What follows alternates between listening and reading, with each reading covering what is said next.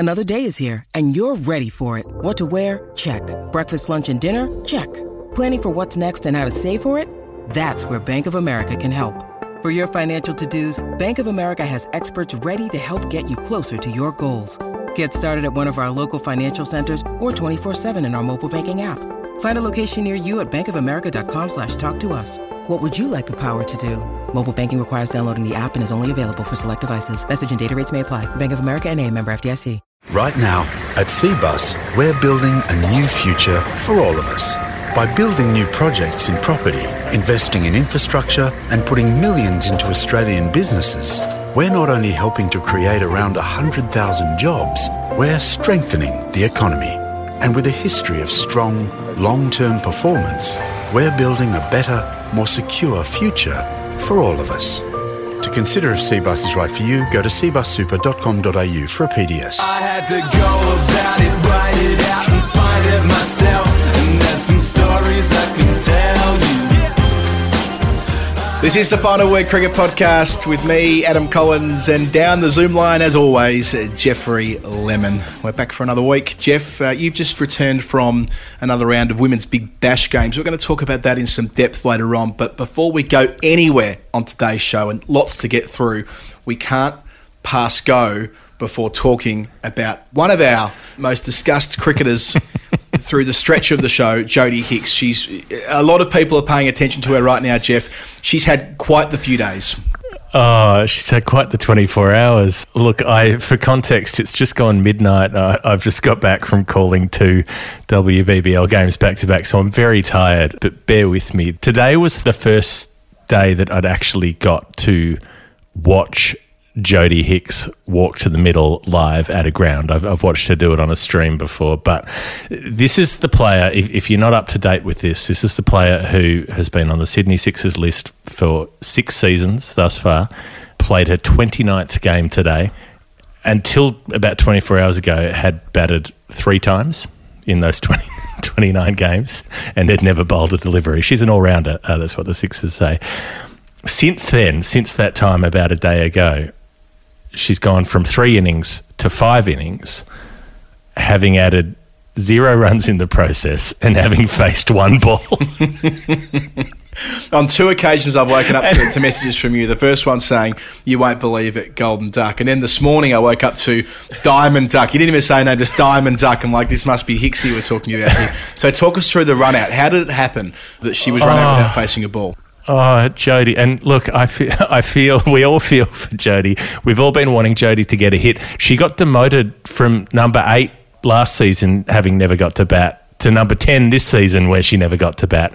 She's gone through, so far, her contributions this season were did not bat, did not bat, did not bat, did not bat, did not bat, did not bat, did not bat, and did not bat. And then we got to, her 9th game of the season yesterday, when she came out to the middle when the Sixers had absolutely botched it against the Adelaide Strikers.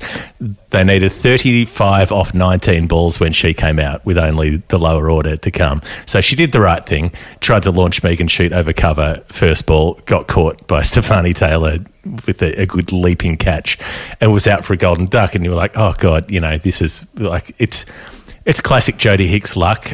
This is how it happens. Then came out today when they're going really badly, the Sixers. They're a good team that's falling apart. They were batting first this time today. They had 13 balls left in the innings. They had 106 on the board, nowhere near enough. The wickets were falling away. Ash Gardner's not there. She's concussed. Everything's going to shit. And poor old Jodie has to walk out with 13 balls to come. She's at the non-striker's end. Angela Reeks, who's another player who almost never gets to bat, but sometimes gets to bat a bit more than Jodie does, drives it out to deep cover. She's just doing the right thing. She's like, hustle too. You hustle too at that stage of the innings. Ange Reeks just goes, I think I might stop at the non-striker's end, hang around a bit, think about it, and then go. So Jodie's like, oh, shit, do I stop? So she stops. And then they both start going again because you've got to honour the call. And she comes through and gets run out by a couple of metres without having faced. And I was in the commentary box at the time just watching this unfold, and I was like, it is it is so perfectly attuned to the rest of it. So the total now is 5 innings, 4 ducks, 2 first ballers, 1 diamond, 1 second baller, and the innings where she made 5 and then got run out at the non-striker's end when a straight drive hit the bowler and bounced onto the stumps. In 29 games across 5 seasons. I mean, it's absolutely perfect. And I should add, this is all said with love. I mean, we did the entire Statman segment around Jodie before the season started, and we would love nothing more. Don't listen to this and think that we aren't on her team. We could not be more on the Jodie Hicks team. This, in some respects, though, is going to make a better movie script. When she comes in the final, the Sixers are just about shot at the moment, but we saw in WBBL Season 1, they won, I think, 8 games on the bounce to make it into the final before losing the final as it happened at the MCG. They should have won it, but Elise Perry wasn't able to execute a run out on the final ball, if I recall correctly. But the point is that if Jodie is there on grand final day and salutes and he hits the winning runs or whatever it is, this will make for one of the all-time great features, if not feature films. So we're still in there fighting. Please. It's just that there comes a point, like when someone has a bit of bad luck, like they drop a cup on their foot or something. That's funny, right? It's funny when other people have a small amount of bad luck. When someone has a larger amount of bad luck, that's not funny, or they fell down some stairs or whatever, that's not funny. But when when it goes beyond that and they have an incredible run of bad luck, it becomes funny again. It's a Mobius strip. And it's much like there's a story of the park ranger from Oregon or somewhere who got hit by lightning 7 times in his life. And you're like, well, that's kind of funny. By the time you've been hit like the 5th time, it's starting to get funny. And so by the time a career that's involved 3 golden ducks then includes a diamond just to top things off, it just becomes funny again. And I'm sorry, like Jodie, I wish you the best. I wish you a 50-ball 100 in the final. It would help if your team ever let you bat when they weren't just completely dead and sunk in a game. But that was it. That was Jodie's 24 hours. Jeff, on the basis that I don't think a cricketer has ever needed to hear that past performance is not a reliable indicator of future performance, ever more than Jodie Hicks, I think it would only be right, in a show of solidarity with Hicksy, that she becomes this week's CBUS Super Performer of the Week. She keeps showing up. She keeps putting in the effort, and you've got to do that in order to eventually get the returns. Important to note that CBUS manages over $50 billion of members' money, and their average return over the last 35 years is 9.23%. So the important thing there is 35 years. It can take that long. It's not necessarily all going to happen in the first 5 or 6 years. You've got to put in the 35 years in order to get there. cbussuper.com.au is where you find them and their product disclosure statement, which will let you know more about what they do. We're going to talk about the Women's Big Bash League at the tail end of the show in a bit more depth. Before we get into the bread and milk of our discussion today, bread and milk? Bread and milk? Water and meat? Sure, yeah. Why not? Don't know why I put bread and milk together at last. I don't know. I wanted honey and wine. Honey and wine of the show today. Just wanted to note that again we've received a great response to our Storytime eps on the weekend, which we love making. But what we've been putting on the back of those shows in the last few weeks is the interviews from Calling the Shots earlier in the year. So we had Jared Kimbers and then Jonathan Agnew, Harsha Bogle coming up this week. So they're kind of extended but far more focused discussions than we normally have on the final, where they're just about the art of commentary, so people have been getting a lot out of those. So what I'll do is pop in the show notes a link to the entire series of Calling the Shots. It's deep in our feed now, so you may have missed it, but if you want to go back and listen to how these programs got put together, we'd love that. So Harsha Bogle coming up this weekend on Storytime. And Jeff, between now and this weekend, I suspect there are going to be a number of twists and turns when it comes to India's tour of Australia, not due to the tourists. They are safe in camp in Sydney, honouring their 14-day quarantine period at the moment, looking forward to the limited overs game starting towards the end of November. This is due to the events in Adelaide, which have only so far seen 18 people diagnosed with coronavirus, but due to the circumstances around it, a number of state borders have shut. We saw the well-documented case of Ali Mitchell, who was flying into Adelaide from the UK to obviously work on the series for Channel 7. She got diverted to Sydney, and I think people have started realising that the first test match could be under some threat, although it must be said Cricket Australia put out a strong statement tonight refuting that, saying that they were going to play the test match in Adelaide. But, Jeff, the nuts and bolts are that players who need to be somewhere in Australia right now, so talking about the Australian team or other domestic players, have been quickly making plans to do that on the basis that they're worried they might get stranded. Yeah, that's exactly it. So the men's Big Bash teams have been extracting anybody from Adelaide or who's in Adelaide at the moment to safeguard against that, in case borders get shut by other states against South Australia. Some already have. WA, who've shut themselves off from the world entirely and don't want anyone to come in ever again. And look, I know we've got some listeners over there in Perth, and so I'd just like to say, and to anyone in WA listening, I'm glad that we can communicate with you this way, because they haven't cut off the internet yet. They haven't stopped podcasts from getting in, but there may come a day when you have to smuggle podcasts over the border, hidden within the folds of your trench coat sewn into the lining. So, stay in contact with us on the messages about that. That all of that's going on. I think CA saying it will go ahead is a bit... I mean, how can they know that? It's a month away. It's the 18th today when we're recording this. The test doesn't start till the 17th, so things could be fine by then, or they could be a whole lot worse. We just don't know. Yeah, I suppose what they've said is that they built in a degree of agility with the schedule, so if they need a backup plan, it was much the same with Melbourne, really, wasn't it? If Melbourne continued to spiral, or they didn't recover, more to the point, they would have found a way of playing that second test match in Adelaide. I suppose in the event that things did get worse in Adelaide and there was a decision made, the fact that the Indian team are already going to be based in New South Wales and in the ACT means that they could, I suppose, play that first test match in Canberra or at the Sydney Cricket Ground. So it's not as though the test won't happen. It's more just that, I suppose, after a couple of very good weeks, as far as coronavirus news is concerned, it's just a reminder that we're not home free yet as far as the 2020-2021 domestic season is concerned. There could still be volatility built into it. Well, things change fast, and this bug is a tenacious fucker, and it has an incredible ability to jump ship from one person to another in circumstances where you don't expect that to happen. So, this will be the reality of what we're dealing with for the next little while. I did like the reports about airlifting in players, which just had me imagine, could you get players to skydive to the crease? Like when it's their turn to bat, they've got a parachute in, and then land on a good length on the offside, ditch the chute, and then face up. Give them a couple of minutes to get their breath and face up for the next ball. I'm sure Jasprit Bumrah would land just on an annoying length, just about 6 inches outside the off stump, angling in towards the gap between bat and pad of Joe Burns, which was a discussion point during the week as well, Jeff. The Australian 17-man test squad was named, and I have to say it was the least controversial squad that I can remember in a really long time, which speaks to the rude health that Australian cricket sort of find themselves in after that month of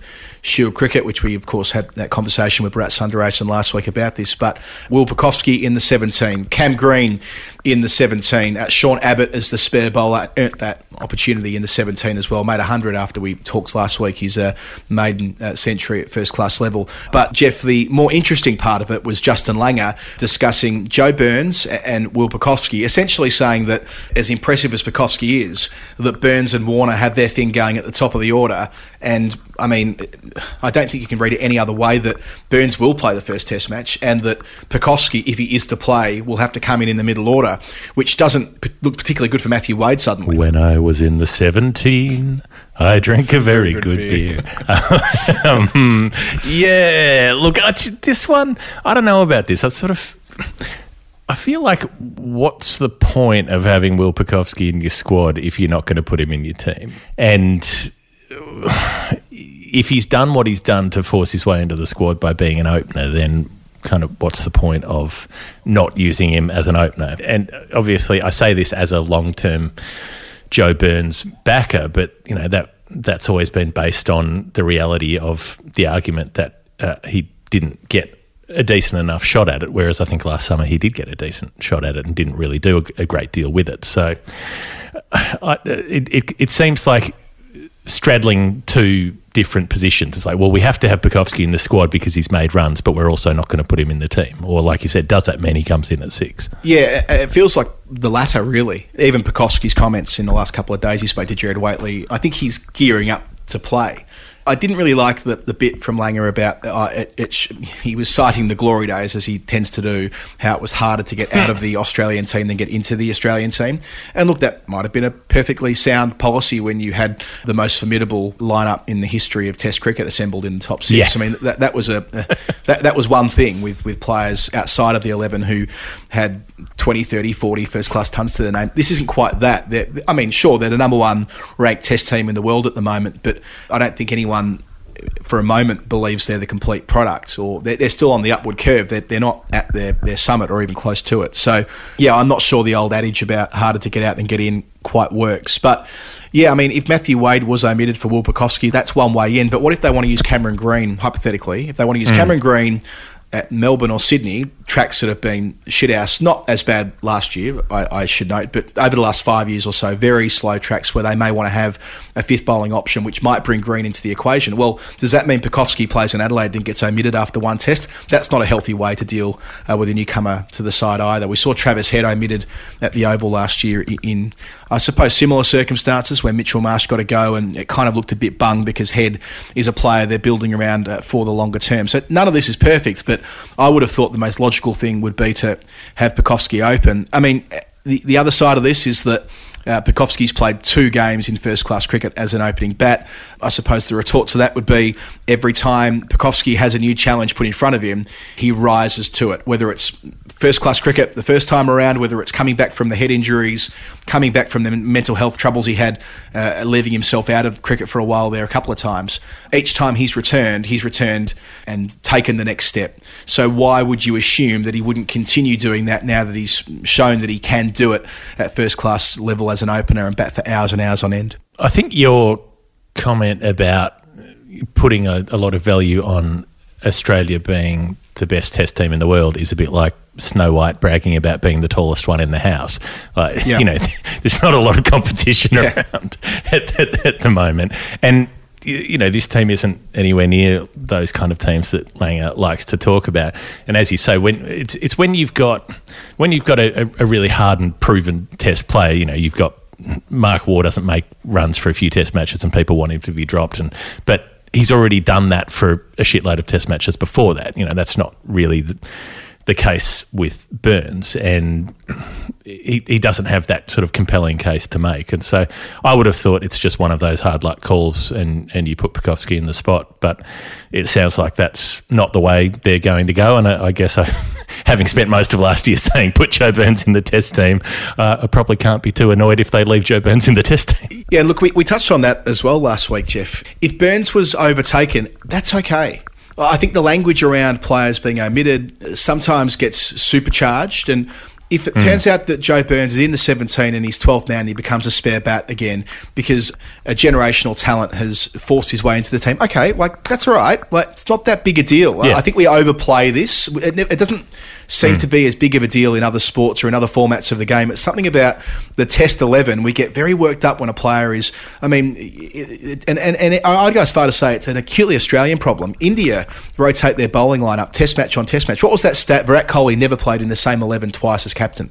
He always changed it up. In England, a player like Sam Curran is in and out constantly. It doesn't seem to affect his disposition, but we really do turn this into a make or break. You are sacked, you are fired as the Australian. You're dropped, you're chopped, you're axed, and it's the same way that people talk about Travis Head at the Oval last year. Travis Head got dropped. Well, he didn't. Like, they needed an all-rounder and they had to make space for him. Yeah. It wasn't like, you're shit, you're out of the team. It was, you have to make way so we can have this tactical flexibility, and then you're back in again. And in other sports, players will come and go as they need to come and go.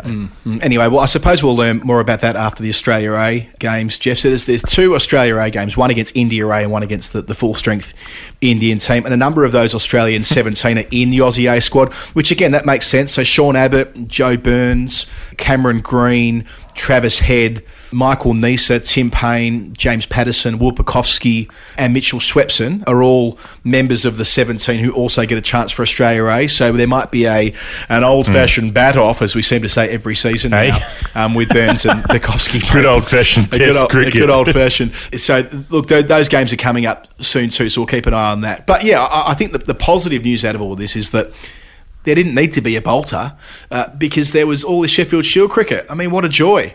What a joy that we've got this great body of work that these players have been able to put together over a month in Adelaide. Granted, a little bit less for the Victorians who missed 2 games, but it's a really strong position for Australia. Only needed to. Only needed to, that's right. Only needed to. Don't need your extra. Yeah. But they've had this chance, and I think that, again, it should be something they look to in the future. We got asked Brad about this last week, but it's worked really nicely. So I hope that they look at doing something like this before the Ashes next year as well. And maybe those two tour games are it. Maybe that's where, if one or other of those 2 players we're talking about makes big scores in those games, maybe that's enough to move the needle. And Cameron Green, I should add, he's one of the players who's being quickly ferried over to Sydney in order to make sure that he beats the virus, if you like, to be ready to play in the one-day teams. It's entirely possible that Cameron Green will have an international cap before the first test, but in 50 or 20 over cricket, so a bit of a watch this space there. Speaking of 20 over cricket, Jeff,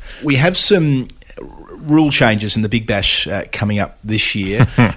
Yes, and they prompted a big response yesterday, which was to be expected, given they are known as the Surge, they are known as the Boost, and the X Factor. So, in the case of the Surge, it means that there's 2. Don't forget, it's the Power Surge, and the Bash Boost. Yes, very important to get that terminology right. So the Power Surge means the batting side chooses when to take control of the addition of the Power Surge, according to their press release yesterday. So the power play becomes 4 overs, and you can basically tack 2 on at the time of the batting teams want. The Bash Boost is that this is the one that I don't like an awful lot. You get 3 points for the win and 1 point for the boost in terms of the ladder, and that's awarded halfway through the second innings. So the batting side gets an extra point if they're above the equivalent 10 over score for the team that batted first. So in other words, an MS Dhoni style chase wouldn't work in that scenario. And the X Factor is just a glorified super sub. It means that you can replace any player in the 11 who's yet to have played in the game. So they couldn't have bowled more than 1 over, and they couldn't have batted. So we've obviously had super subs in limited overs cricket in the past, but that's been brought back in this X Factor form. So, Jeff, my first instinct was that, well, first of all, we're constitutionally not permitted to say negative things about the Big Bash because administrators and former administrators get very, very upset on Twitter when you say negative things about the BBL. True. So I should be careful how I come at this. But I'm also mindful that I'm perhaps not the best judge of what works and what doesn't in new things in 2020 in short form cricket. I mean, my instinct is to go, this is fucking bullshit, but like maybe it's not. Like I'm willing to sort of take the advice of someone like Trent Woodhill, who's been involved in putting these things together. I trust someone's judgment like Trent. When he spoke to the final word, we had him on, 3 months ago, something like that. And I asked him about the Big Bash. He said that any changes they would make would be about arresting this sense of it, a meandering competition, how it was overly tactical, and he wanted to sort of liberate the comp. Well, it feels as though that's what they're trying to do here, and the marketing jargon around it is obviously subject to derision along the way. And it's always going to be. The thing that I find funny with all of this is, a lot of people are annoyed about it and saying that these are terrible changes and so on. They're all just different names for the same stuff. They're bonus points for their first innings points, basically. Bonus points for how fast you chase the score down, substitutes, and moving the power play around, which they did in one-day cricket for years, and it never really worked. And the reason these things didn't really work was the optional power play WOTC was only ever used by teams right at the end of their innings. And so then they brought in that rule that you couldn't use it, you had to use it by the 35th over mark. And then it tended to have the effect that players who were well set thought they had to hit out and then tended to get out, and wickets would fall, and you'd have fewer runs scored in that than you had previously in that period of time. And I think the same thing's going to happen with the Big Bash, in that who's going to put fielding restrictions on at any time except for the last 2 overs? Why would you, as a batting side, why would you do it anywhere else? You'd force the field to come in at the time when you're most likely to be hitting out. And then with bonus points, it's a similar sort of thing in that it's likely to disrupt the way that a team goes about a chase if they feel they have to try to get to this certain point by the midway point of the innings, which might not fit with how you want to approach certain bowlers and, which ones you want to be more defensive against and which ones you want to attack. You might not want to score more than half of the runs in the first 10 overs because you might have a plan to do that towards the back end. So then that influences the way that those teams will play the game. Yeah, I agree with all of that. And Jared Kimber wrote really nicely about this yesterday in his Substack. So have a look at, just Google Jared Kimber and Substack and you'll see a newsletter edition from him on that, where especially around the idea of the additional part of the power play, his take is that we already have a bit of a problem between the end of the power play and over 12 with conservatism. And we know historically when you had this optional power play that it would bring upon a bunch of wickets and it would ruin the flow of an innings. And that's something we need to be mindful of. But again, I suppose short form cricket's all about adaptation, and I'm sure the teams will get the chance to do that. But yeah, I mean, it doesn't help when they're using terms like X factor, and especially after AFL X a couple of years ago, it does look ridiculous and it does feel unnecessary, and it does kind of undermine the advantages that we might see. And I suppose, I mean, look, there could be unintended consequences on the upside or the downside. We won't know until we see it in practice, but it doesn't help when the marketing jargon sounds ridiculous. The stuff it's all about appealing to what they think kids are going to like, basically, and maybe they're right. I'm not a kid. I don't know what a kid's like. Wouldn't have a clue. Don't remember. Matchbox cars, whatever. That's why the teams have stupid names. That's why they have nice, bright, tacky, vomity colours, because they're designed to appeal to children. And so if this is something that they can put up on the screen at a game and say, no, it's time for the power surge, and everyone's like, what's that? Power surge, power play, can't remember. Look, fine. It doesn't really matter what they call it. That's the main reason people will put shit on it. It's more about whether it'll actually work in the game. And the substitute thing could be interesting because it's different to the super sub in that you had to nominate that player before the toss, whereas this one is one that you can nominate during a game. Well, this comes back to the old thing, and again, I'm echoing Kimber here, but why is it still 11 players in a T20 game? I mean, you can go back as far as, 1997, where you could pick 12 players, 11 bat, 11 bowl.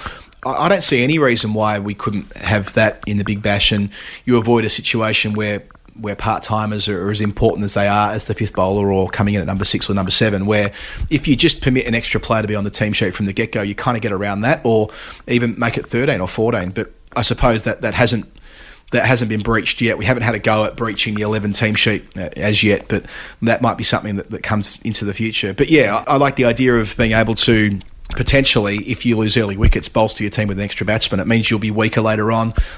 It might work. Who's to know?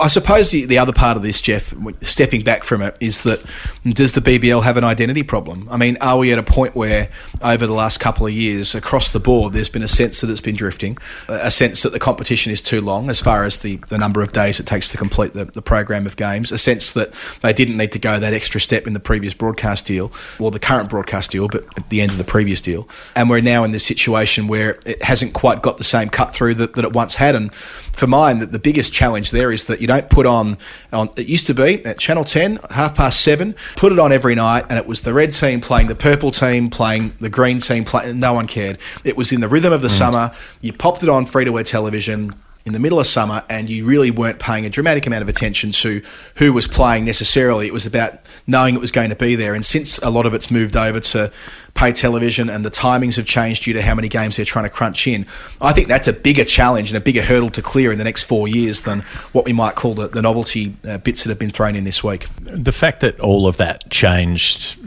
it meant the rhythm of it changed. And I do remember how jarring it was when that shift happened, where it was like, okay, suddenly this is the 2:30 p.m. game from Maui. Wait, this game's on at 11 p.m. because it's coming across from Perth, so it's 11 o'clock on the East Coast. But this one's only on pay TV, so you can't get this one. You're trying to follow this score, but you can't stream it on the website because it's not related to free-to-air TV. And the confusion of, there wasn't just the simplicity of, you can watch every game, it's on, same bat time, same bat channel. Exactly. So that's kind of the issue that they have, but then it is interesting how many people have put it up next to the IPL and said, well, they don't need to have gimmicks in the IPL because they have the same amount of games, it goes for a long time, but people tune in and watch it because the cricket's good and it follows the basic rules of cricket and it's recognisable as cricket and it doesn't need flashy extras because the quality of the game is excellent. Yeah, and all the flashy nonsense around the IPL doesn't involve the sort of 22 yards in the middle of the ground. And they don't have that identity issue, I suppose, that I flagged before.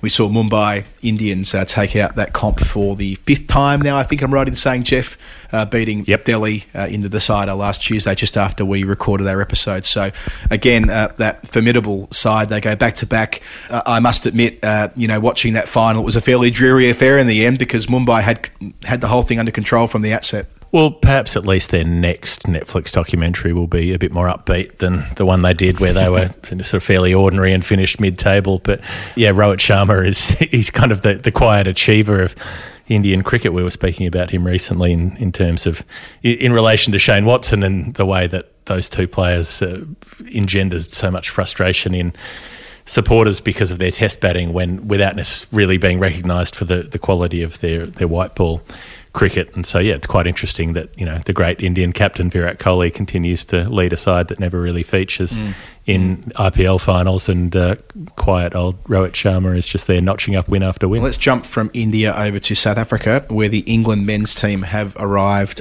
for their 6 white ball internationals starting next week, or the week after next, I should say. So they run through from the end of November to the start of December. So they've arrived in Cape Town on their chartered jet, meeting their COVID conditions and so forth. For a couple of days there last week, Jeff, though, it did look like the tour was in some doubt, and this follows on from the conversation you were having on the show a couple of weeks ago. Yeah, look, when we chatted to Lungani Zama a couple of weeks ago from South Africa, it seemed like there'd been some sort of peace had been reached in that there's this body called the Members' Council, which is, the representatives of the various provincial administrations. And there was a new interim board that had been appointed to replace the suspect board who had finally bowed to pressure to step down. In the time since then, the Members' Council have refused to agree to the appointment of the interim board who was supposed to take over and start running the game. Basically, the suggestion is that there are members of the Members' Council who have been involved with dodgy dealings that are likely to be exposed once the new interim board takes over. And so they don't want them to get into power. And so that standoff is ongoing, and it's involving the sports minister again, who's threatening to come in and dissolve the entire apparatus and appoint the interim board himself. So it's a ongoing situation, and if there is still the possibility that it could send that England tour off the rails, and if it does, it'll cost them some 70 million rand, I think, that they can ill afford to lose. I always love when you hear about sports ministers intervening in different cricket boards' activities like South Africa or Sri Lanka. Is it still the case that the sports minister signs off on the team sheet for the Sri Lanka? Maybe that's one of those old urban myths, but certainly the influence is considerable compared to Australia, where the sports minister doesn't even sit in cabinet. It's usually sort of an outer, at a federal level, it's an outer ministry spot, which, in the pecking order of the 30 or so ministers, it might be batting at number 28 or 29. And put it this way, it isn't telling Cricket Australia what to do, really, when you boil it down. Well, it is important, the sports ministry position, in the run-up to elections, when you want to make sure that you pork barrel the shit out of some marginal electorates. Then it's very, very important. Yes, well, when you have other portfolios and you have sport on top of that, happy days. But when you're just this, it used to be a pretty junior portfolio. You certainly weren't exerting that kind of power you're talking about there in South Africa. On the field, Jos Buttler did the pre-tour press conference, and I mean, this is a pretty consistent theme now, Jeff. The England guys who've been in bubble since end of May and have barely been out of it, but when you consider the lead up to the July test matches and so on, a very strong theme coming out of these senior England players saying this is a lot harder than you perhaps appreciate, being in bubble after bubble after bubble, and our mental health needs to be considered. And he's not criticising the ECB or anyone for that matter. He thinks it's been well handled to the extent they can. But I suppose with England, because they were the first movers on the bubbles and they've been in so many of them already, and they're about to go into a number of other bubbles but between now and their next home summer due to the overseas tours they're playing, they are the example the rest of the world need to be watching carefully how much wear and tear this takes on players above the shoulders. So Buttler will have been in bubbles more than any other player for England by the end of 2020. So yeah, there's this sort of a sense of anxiety, not only for being away from their families, but being in that close environment with your colleagues every minute of every day, and how suffocating that can be. I think we've been seeing some of the effects of it even in the WBBL. I mean, they've only been in that situation for a few weeks, but particularly with players who actually live in Sydney, so their home is, maybe 20 minutes away. They could hop in the car and be there, but they can't. They can't leave. And the fact that, every time you go out of your room and go to get a meal, there's a couple of hundred people there who you can't get away from. Human psychology is a pretty fragile instrument a lot of the time, and so not being able to do something, not having the option to do something, can be a really powerfully damaging thing. If you choose to spend a couple of days holed up in your house not doing anything, playing video games or whatever, you feel fine about that. But as soon as there's a compulsion, as soon as you're being told you're not allowed to leave your house, you have to stay there, you'd start to feel suffocated and restricted. And then extrapolate that to, you can't leave this hotel. You can't go into another person's room in this hotel. You doing it for months and months and months on end, it is going to mess with people's heads in a serious way. And the kind of idea that they can just back it up is completely unsustainable. Yeah, and I should say that Butler made the point that he's really grateful for all the cricket they've been able to play. It's not as though they're being petulant. He's just kind of more making an observation as a senior player that it needs to be front and centre. And it's an important series for England too. I mean, remember that they are building towards, they want to be dual world champions. Every team wants to win the World Cup 12 months from now, don't get me wrong. But there's a lot there for England. They have the chance to do something really special this time next year in India, and they're building up towards that. They won't be playing in Pakistan in early 2021 though, Jeff. George DeBell had this story on Cricinfo last night and this was foreshadowed a few weeks ago, really, wasn't it? That due to the Big Bash, coupled with England's existing tours, squeezing in a trip to Pakistan would have meant like an England C team, wouldn't have been the first or the second 11. And there was also some issues with ground availability. So instead, they've pushed it back to roughly October, November 2021, which is still a good thing. I mean, the fact that they're now pretty much in the saddle to go to Pakistan can only be a good thing for world cricket. But yeah, it might have just been a little bit ambitious getting over there this January. And it's probably, again, reducing another bubble quarantine situation by one. Unless there's widespread vaccine availability at some time in the next year, which is possible, but certainly not any kind of guarantee, I think we'll see teams minimising their trips to what are the most essential, which means the most lucrative trips. So, of course, England will do anything to come to Australia for an Ashes series, but that doesn't mean that they'll go to the same lengths and the same efforts to go for shorter tours elsewhere where there's less cash involved, to be frank. Righto, Jeff, let's shift gears before our break this week and play a little bit of Nerd Pledge. It's the game we play with people on our Patreon page. They, bless their hearts, support the show by sending us a number of dollars and cents, or pounds and pence, or euros and euro cents, whatever the currency. But that number, that specific 3 numerals with a decimal in it, relates to cricket in some way, and we have to divine the truth of what that relevance is. We will have 2 Nerd Pledge numbers on this show today. The first of our numbers comes from Dominic Chapman.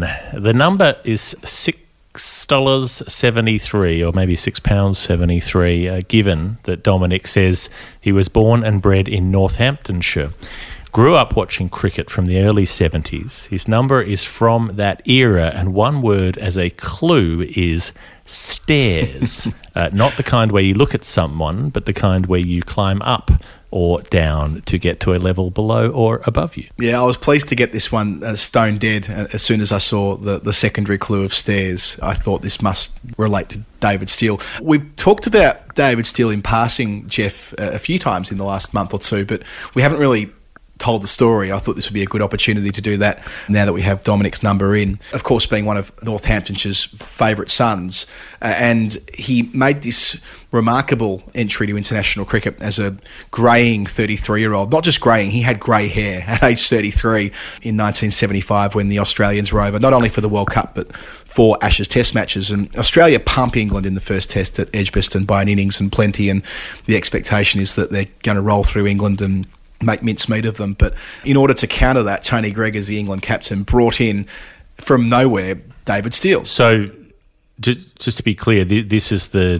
Dennis Lillee and Jeff Thompson Ashes, right? When that pairs together. That's right. So the two of them are formidable. They obviously just made it to the World Cup final earlier in the summer, and they've charged through England in that first Test match in Birmingham, as I mentioned before. So on the way to that second Test at Lords, Tony Greig plucks a bloke out.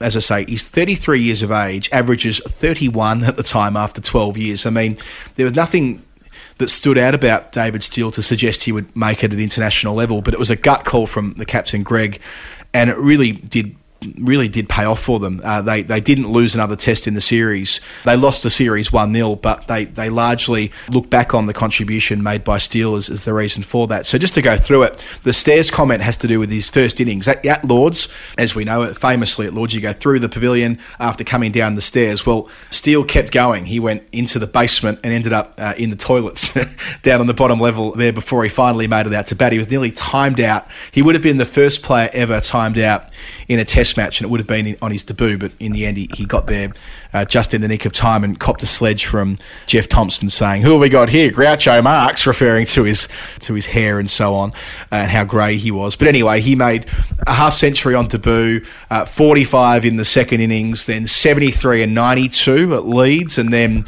39 and 66 at the Oval. And due to the way that he played against Lillee and Thompson, hooking them, playing conservatively but solidly off the front foot, still being able to score, meant that he just won the adulation of the England cricketing public. I suppose his appearance played a part in that as well, but he just wouldn't bow to these Australian quicks. So he was so popular that at the end of all of this, the fact that England lost to the Ashes, remember, they lost 1-0, but the British public voted David Steele to be the sports personality of the year. He was the first cricketer to win that publicly voted on award since 1956 when Jim Laker won it. So for 19 years, no cricketer had won it. And some bloke that's been called up from the Shires to face Lillee and Thompson and gets through that interrogation, he wins that award. A bit of an everyday hero, cult hero. Of course, he was described by The Sun as the bank clerk that went to war, which is a bit of his calling card. He was the Wisden Cricketer of the Year in 1976, kept his spot in the Test side, made a century against the West Indies, who, again, were equally formidable, I suppose, with their pace attack in that series. So he made 100 against them at Trent Bridge and ended up finishing his Test career with 673 runs, which is the number, at 42. 1 century, 5 50s. And the other number we could have had for Nerd Pledge, if he wanted, would have been 17.56.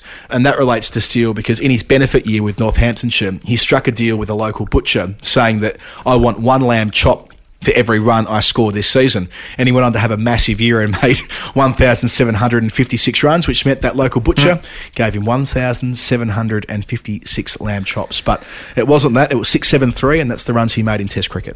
Did all the lamb chops get delivered at once, or was it a piece-by-piece thing? Yeah, I don't know that level of detail, but I can find it out. He released a book a couple of years ago. I think he was interviewed on Test Match Special, so I might go back and see whether that was asked of him. That's all I want to know about. Tell me more about the chops. Tell me about the glands. Thank you, Dominic Chapman. Our second number comes in from Dara O'Donovan, a.k.a. Big Dog of the Quackers cricket team in Melbourne, who I've locked horns with many times over the journey. They wear maroon and they play in a wonderful spirit. $1.62 is the Dara O'Donovan number. Now, I have a feeling, Adam, that you have been cooking up something extensive on this, so I'm just going to suggest a couple of more conventional options. One of which is that 162 is the score that Marnus made at the Adelaide Oval last year while Warner was showing off with the 100 at the other end. And that was quite a significant one, given Marnus had made his 100 at Brisbane and then backed it up a week later and was saying, here I am, the next big thing in Australian cricket. It was also the highest Test score of Andrew Symonds that he made in the Sydney Test of 2008 against India, which was famous for many reasons, and sometimes gets forgotten that that's when Symonds made his best Test score. And it was also when umpire Steve Buckner made one of his more infamous decisions, because I think he gave Simons not out on about 20, caught behind when he'd absolutely smashed it. Nonetheless, 162 was what Simons made in India. But I was going to add that. I think you're going to go deeper than that. Well, I was just going to say that I'm glad you remembered the caught behind that wasn't. Rarely have you seen a player smash a ball quite like that and be given out. It was late in the day on day one. I was sitting up in the Brawongle stand, and it was quite the response afterwards, but went on to make that massive unbeaten score the next day. Look, I just thought this would be a good chance to bust out another one of my one test wonder faves. So we've been doing that a bit on Storytime recently. Indeed, it prompted a message from Alex Brown on the DMs saying that we had a bit of a call to arms, saying what we should call the segment where I pluck out an obscure one test wonder.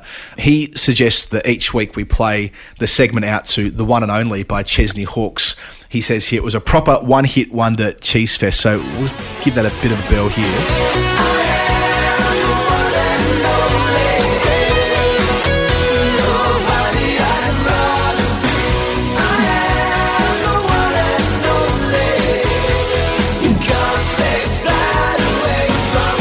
That's a good option. I think that's. We'll see. If you've got any other recommendations for what we might call the segment next week, possibly. I will add though that you're not always about one test players. You're about like just really obscure, 1880s or 1930s or so on test cricketers who we've never heard of, who may have only played. That's not necessarily that it has to be one, but they just have to be, some sort of dusty old bastard that nobody's exhumed from the archives for years. Yeah, I think that's right. If they've played 2 or 3 test matches or they just have a weird story, I'm into it. And I found one of perhaps the best we've had so far was I think it is. I mean, we've had a couple of crackers on Storytime, but 162, the 162nd Test cricketer for England was a bloke by the name of Douglas Carr.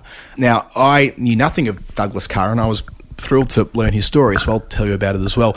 He didn't play first-class cricket until the age of 37.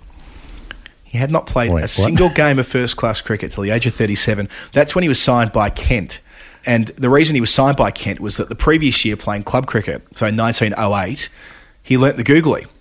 And that was all the rage at the time. And because he had this googly, he got picked up by Kent and away he went. So the summer of 1909, he's essentially starting his professional career. Granted, he was an amateur. He went to Oxford. He had opportunities. I mean, he played for Oxford. But as far as when I say first-class debut, what I'm really saying is county championship debut. And he goes on to take a 7-for against Oxford, his alma mater, and picks up 42 wickets in the first 6 games of the season. So this old boy gets a run and starts absolutely dominating. And thus the call begins. Pick him for England. Pick him for England. Pick him for England. They're struggling. They're losing 2-1 to Australia in the Ashes, and they pick him for England for the final test. It's do or die for the home side at the Oval. They need to win in order to split the difference with Australia, the touring Australians. And he gets a debut. He becomes the only man to make his England debut in the same year that he's made his first-class debut, doing it all at age 37 as well. He takes 7 for 282 in his one test match, including figures of 146 in the first innings, after bowling the first over of the test match. Unfortunately, he doesn't go on to bowl Australia out twice. It's a draw, and Monty Noble's team retain the Ashes, and the opener, Warren Barsley, scores twin tons to make sure of that. It's also Victor Trumper's final test match in England. He makes 73 in the first innings. But Douglas Carr, one test wonder, doesn't get picked ever again, ends up taking 95 wickets in that crazy debut season, gets himself in the Wisden 5 in the Almanac in 1910. And he keeps going. He plays again through 1910 to 1914 before his career, at age 41, I should add, is eventually brought to an end courtesy of World War I. But he'll always have that one test match at the Oval where he picked up 7 wickets in that ridiculous summer of 1909 when he was on debut. It's very good. I'll accept that, which is definitely the answer that Donovan was thinking of. Douglas Carr. So he fits into our old spinners category, and he fits into our dusty old weirdos that you've dug up, that that we've never heard of before. So he's a double threat in every way. I love that you could just learn to bowl a googly and suddenly you were like a test level bowler, like just any. Well, it gives any hope to old us, doesn't it? I mean, trunk I'm 36 now. I mean, the idea that I could learn how to bowl a googly in club cricket and play for Australia next year, I mean, it's an enticing dream. I don't think it's going to happen. Don't rule it out. Don't rule it out. Look, that's Nerd Pledge. Darragh O'Donovan, thank you. And Dominic Chapman, thank you. If you want to play Nerd Pledge, very easy. Go to patreon.com/thefinalword. You will find us there. You can sign up, set us a number, and it will come up on the show in due course, either here or on the longer meander we have on Storytime on the weekend, where we go so much more in depth. So we have a full hour to do it. Jeff, time for a break. When we come back, we will be talking about the WBBL, and then we'll say happy birthday to Sachin. Lockdown is back across the UK, which means a lot of people are back to experiencing isolation and loneliness, being cut off from people they care about and love, and being cut off from just normal day-to-day contact that helps keep us all on an even keel. And it's also meant that the Lord's Taverners charity programs for vulnerable kids have had to stop in the main, because people can't get together in order to let those programs go ahead. So it's a double blow in terms of not being able to get people together for the programs, and also not being able to get people together to raise funds for a charity that does excellent work with vulnerable and disadvantaged people. Yeah, we've been really proud of the work we've been able to do with Lord's Taverners this year, who've been obviously a brilliant leading sports charity in the UK now for 70 years. So they do so much good for the community, especially inside the cricketing community.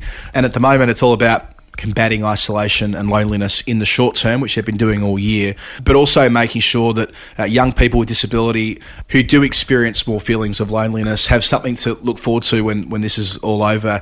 The programs are all about opening up new opportunities for disadvantaged and disabled participants to meet new friends, to engage socially and develop a wide range of personal skills. And as you say, Jeff, with all these programs coming to a halt at the moment, it couldn't be a more important time as we make our way to Christmas to try and find a way to support the Taverners where we can. It's pretty clear, the equation they've sent me during the week.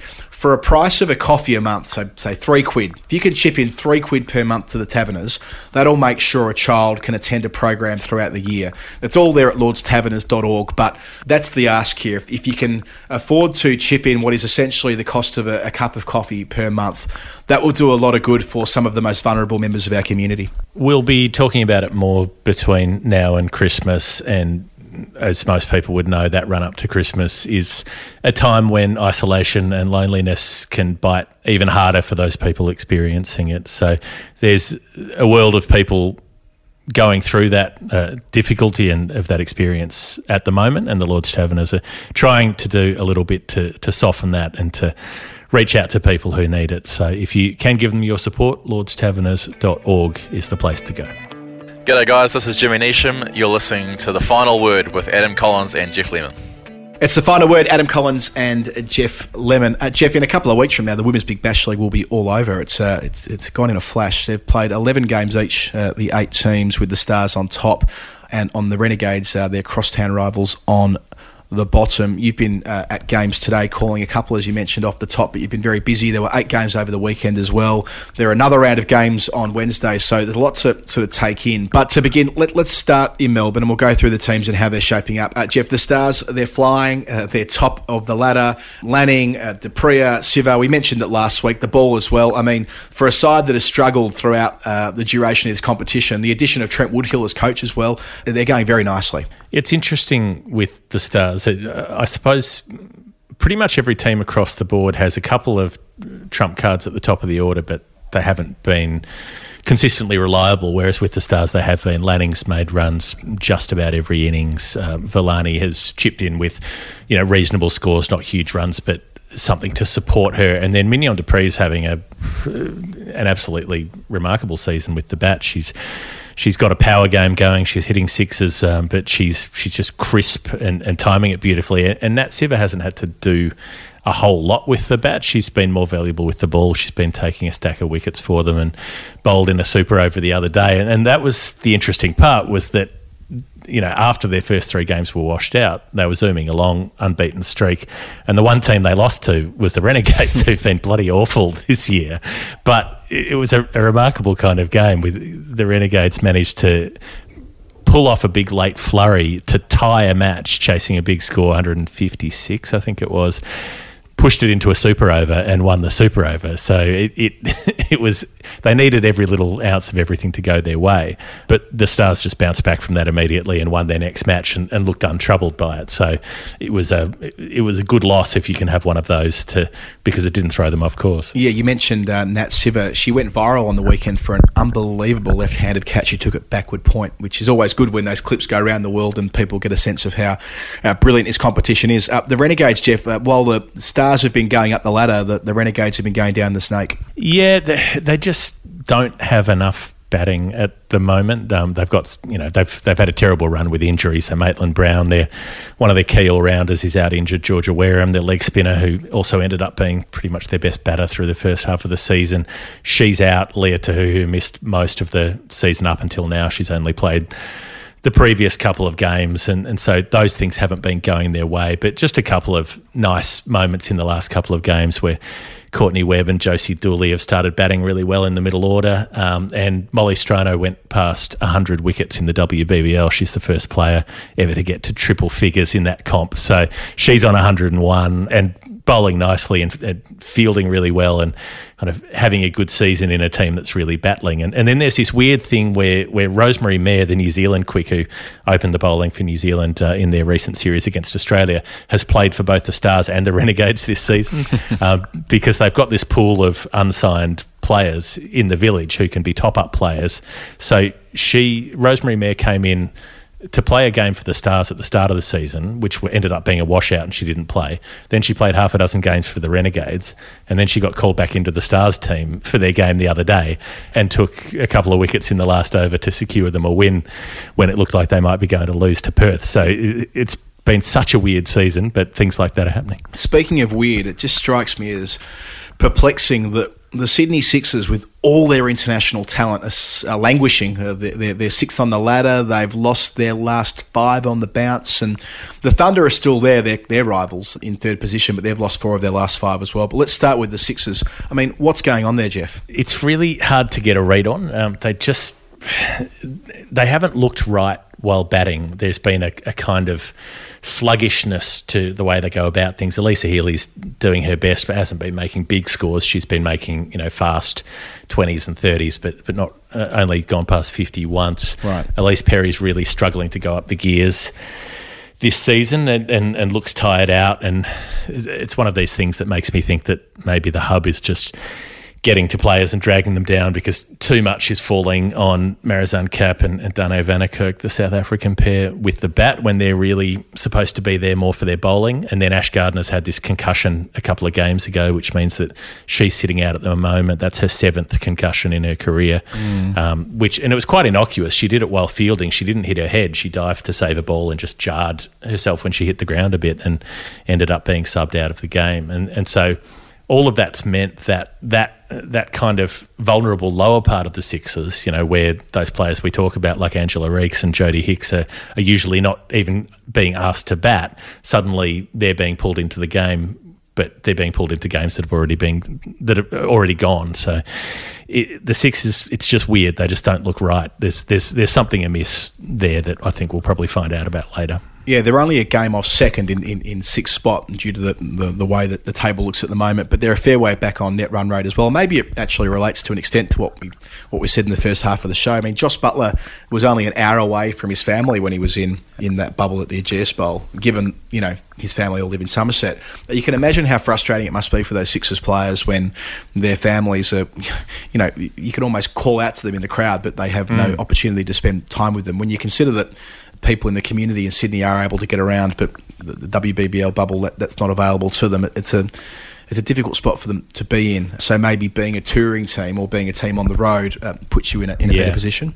Yeah, I think there might be something to that, just psychologically. If you're away from home, you're away from home because, the Thunder have been pretty listless as well, although they did snap their their losing run at the game I was at tonight, they beat the Renegades easily, but that's not necessarily a huge feat. But the one big plus for the Sydney Thunder is Heather Knight's still just flying. She looks so good at the moment. She's timing the ball so well. And Tammy Beaumont, the other England player, has been really battling opening. She just hasn't been able to get up above a strike rate of 100 until tonight, and she finally came out with a different approach and scored really quickly from the outset tonight. So I think there's upside for the Thunder, but I'm not sure where it's coming from for the Sixers. And sort of highlighting how quickly this competition can change, the Brisbane Heat, the last time we talked, Jeff, was 7th.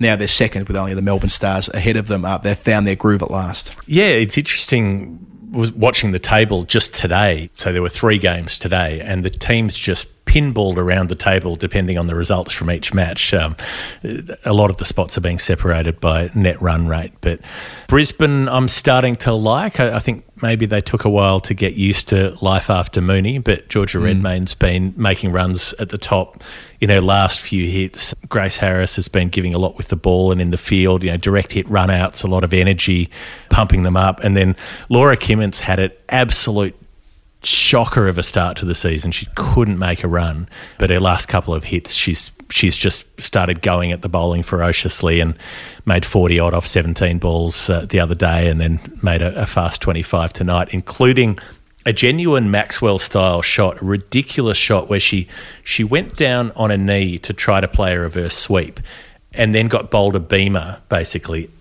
which was at her head by the time she was kneeling down. And she managed to play what I would call a reverse periscope through deep third, but fine of the keeper, off the face of the bat while ducking out of the way for 4. It was completely ridiculous.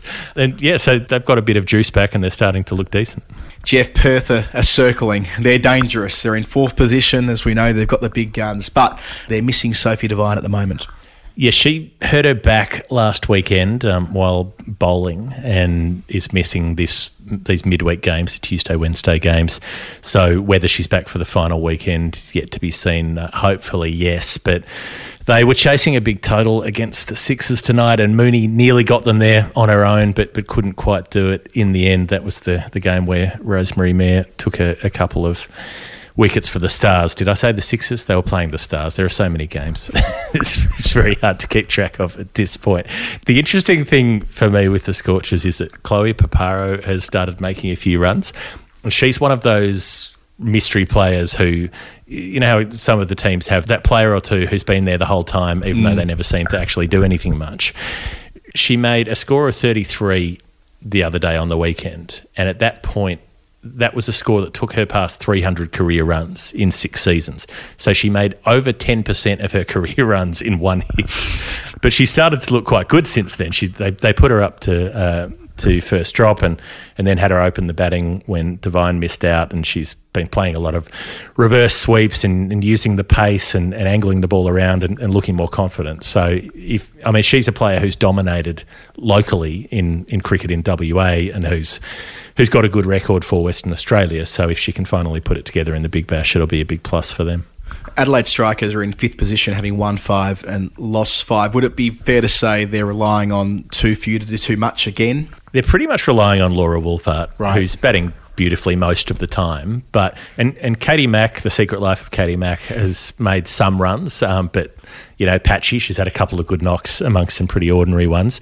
Talia McGrath is in cement boots at the top of the order, just can't get going, and so it's pretty much all on Woolfart. Stefani Taylor is helping out here and there, but not making dominant scores. And then they've got Amanda Wellington batting 6 and Madeline Penner batting 7, who'd barely made a run for anybody before this season. So they don't have a whole team. They've got a good bowling attack, but they're not a functional 11, I reckon. So, Penner did make a fast 50 against the Hurricanes, but the Hurricanes are shocking. But Penner also, just before that innings, did the Jodie Hicks double of a golden duck followed by a diamond duck.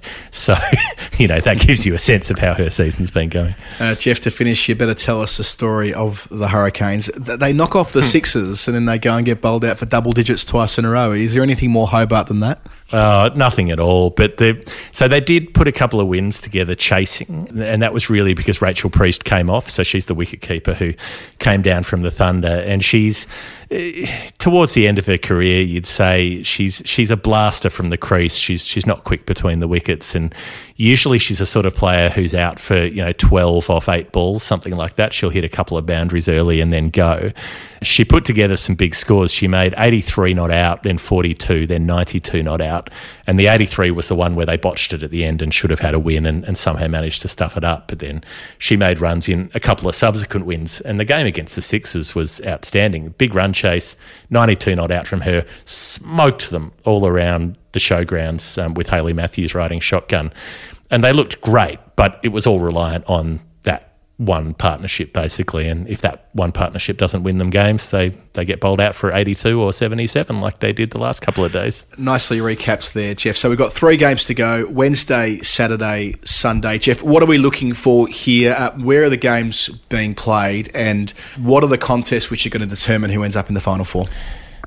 Mostly Hurstville and Drummoyne on the weekend. And in terms of who can finish where, well, the Stars are way on top. They're 5 points clear. But after that, anyone can still make it, even the Renegades who are bottom. So you've got 3 teams on 12 points, then the Strikers on 11 points, Sixers on 10, Hurricanes on 8, Renegades on 6. This will have changed by the time you hear this, because it might be later on Wednesday and some games will have been played. But as I speak at the moment, if the Renegades won all of their games and, say, Brisbane lost all of their upcoming games, then the Renegades could still make the 4. They won't, but they could. Right, and to keep on top of that, as we work our way to the weekend, just follow Jeff, who's calling all of that for ABC. And Jeff, before we put a pin in the show today, time for a segment that I love, and I know you love it too. Sachin. It's your birthday. Happy birthday. Sachin. Sachin. It's your birthday. Happy birthday. Sachin. Take it away, Jeff. Yes. Happy birthday, Sachin. What a time. What a world in which we can do this segment. I would like to thank the people online who've started sending me Sachin content, as if I don't check his feed every day myself. But, it's nice to know that people are thinking of me, one of whom was Big Jeff, who I swear is not an alt burner account of mine. Your old MIRC username. it's my old... Big Jeff 6969. I'm a Southern Republican trying to pretend to be someone in Philadelphia. Big Jeff sent me a message to say that Sachin is going into some strange new anniversary content areas. And indeed Sachin is. I think the only way I can explain this is if we hear from the man himself. Exactly 7 years ago, on this very day, I was presented this beautiful steel drums by the West Indian Cricket Board, the entire team, and my dear friend Brian Lara. To me, this represents love and respect that you've had for me, and I reciprocate that. Thank you so very much for this special gift. I remember when Brian Lara had come home, he had played this and it sounded amazing. Let's see if I can play a bit. I know it's not going to sound like that, but this is my tribute to all of you. Thank you for everything that you've done for me.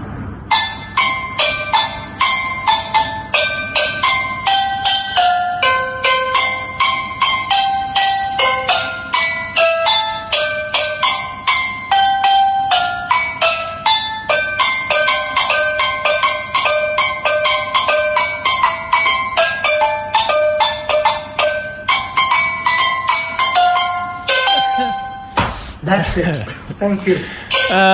Sachin. I love that he says it was 7 years ago on this day. You're like, yes, that is how anniversaries work. But Big Jeff was asking how many tabs does he have in the spreadsheet to tabulate the different styles of anniversaries. It is 13 years since you looked at me in the doorway of the Continental Hotel in Beirut and you said you would love me forever. That was beautiful, Sachin. Thank you. And his accompanying message that he will always be grateful for such a wonderful gift and thank them for their love and respect. this is what we're branching out into at the moment. I love the idea that for someone so gifted and had such deft touch with bat in hand, he sounds just like a primary school kid banging the drums there. It sounded like on a xylophone or something. Not a xylophone. What's it called? The what's the instrument? The marimba? Maybe, yeah. You know, what is it? A xylophone, the instrument where you? I think so. Yeah, that's what it sounded like through the headphones there. The glockenspiel, maybe a bit of glock and roll. It sounded to me like the music they'll play on the PA in the lobby of a hotel in Bali, where a lot of Australians will go. You know, pop a bit of that on loop and. Ah, yes, the mysteries of the sensuous East. And we're like, oh, yeah, fucking A. Yeah. Give us a couple of bintangs. Yeah, get that bintang singlet on. Let's bash up some locals. Let's crash some mopeds into the side of a local laundromat. Do you have travel insurance? Nah. Australia. Go to Bali. Celebrate Australia Day in Bali. Look, the other thing that I like is just Sachin's just filming so many videos of him just sitting on his couch talking about stuff. So that was one, the steel drum video. There was also one discussing the women's IPL matches, which was presented by Apollo Tyres. Very sad that he's moved on from MRF, you know, broken up. I wonder if he did one of those memes where he was like, no longer best friends with MRF. Best friend is now Apollo Tyres. If you're listening to this and you can knock that up, I'd be immensely grateful. Oh, please. I'm sure Tim Gilkinson will be onto that in just a second. Anybody, please, all of you. Thanks to Abby Sim as well, who sent us through the final word bingo card that was composed during our live show the other day. So in terms of actual birthdays, on that tab of Sachin's spreadsheet, it's the usual run of Indian cricketers. Yusuf Pathan got one, which was interesting because last time we spoke, Virat Kohli, who's getting into the birthday tweet game, had sent a birthday tweet to Irfan Pathan, the brother of Yusuf, before Sachin. Sachin hadn't sent one at the time of last recording. I'd like to note that Sachin did correct that. He did get one in eventually, and then he made sure he got Yusuf Pathan in before Virat did. So that's going on. Prithvi Shaw got one pretty early in his career to get a Sachin tweet, but there you go. VVS Laxman got one. Of course, you have to, as one of the great quartet or quintet. Brett Lee was one of the rare overseas players to get a happy birthday. I don't know if any wishes for Tony Abbott were included in that, but Brett Lee got a gig. And then, in a meeting of worlds, a melding of universes, Virat Kohli himself, the aspiring birthday wisher, was granted a happy birthday by the master in just a subtle act of one-upmanship. This is how it's done, champion. This is how you wish someone happy birthday. How old is Virat now, Jeffrey? He's just turned 32. Yeah, okay. So plenty of time left yet for Virat to do as you've instructed him to do, which is to end up making more international centuries than Sachin, which would be the ultimate in terms of one-upmanship. It would. And then the non-cricketing birthdays, which Sachin likes to slip in a couple, Vijender Singh, who describes himself as a boxer, actor and policeman. Very good. And also the very famous IPL team owner, Shah Rukh Khan, was wished happy birthday. In Hindi, Sachin said, from the bottom of my heart, but he very cleverly used a particular phrasing that was also the title of a hit song by Shah Rukh Khan in the 80s. That is the kind of skill that Sachin brings to the happy birthday game. That's what you've got to learn, Virat, if you want to contend with the master, if you want to say happy birthday, Sachin. Nice place to leave it this week, Jeff. Beautifully done. In closing, I should note that we have our social media accounts now. We have Instagram and Facebook. We were obviously pretty late on the ball with that, given we've made more than 250 episodes of The Final Word. But here we are. And given Facebook's been around for 15 years. Final Word Cricket on Instagram, Final Word Cricket on Facebook. We'll put those links into the show notes for number one non-neo-Nazi content on Facebook. Yes, that's right. I have been using. Please like, subscribe, and share. I have been using the stories a little bit like the kids do. So if you want to see what we're up to, that's the place to do it. Obviously, we'll be back with story time on Saturday. That's now a staple of the show. Harsha Bogle, his interview with Daniel and I from Calling the Shots, where he talked us through the history of cricket on the television in India, and it's a more complicated story than I thought it would be. There's a more texture to it, and there's a it's not simply a case of it having been around forever, anything but. So stick around on Saturday for some Harsha Burgley. We always enjoy that. We make the show in conjunction with Bad Producer Productions. Jay Mueller and Astrid Edwards run the show there. DC, Dave Collins, is our loyal and patient week-to-week editor. DC does an amazing job at putting all the parts together. A lot of false starts, a lot of hiccups along the way, but he's there to make us look good, Jeff. I think we're going to have to find a way to distinguish this Harsha Burgley interview from the other different Harsha Burgley interview as well. I'll have to work out some sort of naming convention for that. But yes, it's DC who puts all of that together, and we couldn't do it without the people listening. We could do it without the people listening, but there wouldn't be a lot of point. So thank you for listening, and for those of you supporting on Patreon, thanks especially to you for helping us keep making this show. Right, that's it for us today. This has been The Final Word with Adam Collins and Jeff Lemon. We'll talk to you on the weekend. I had to go about it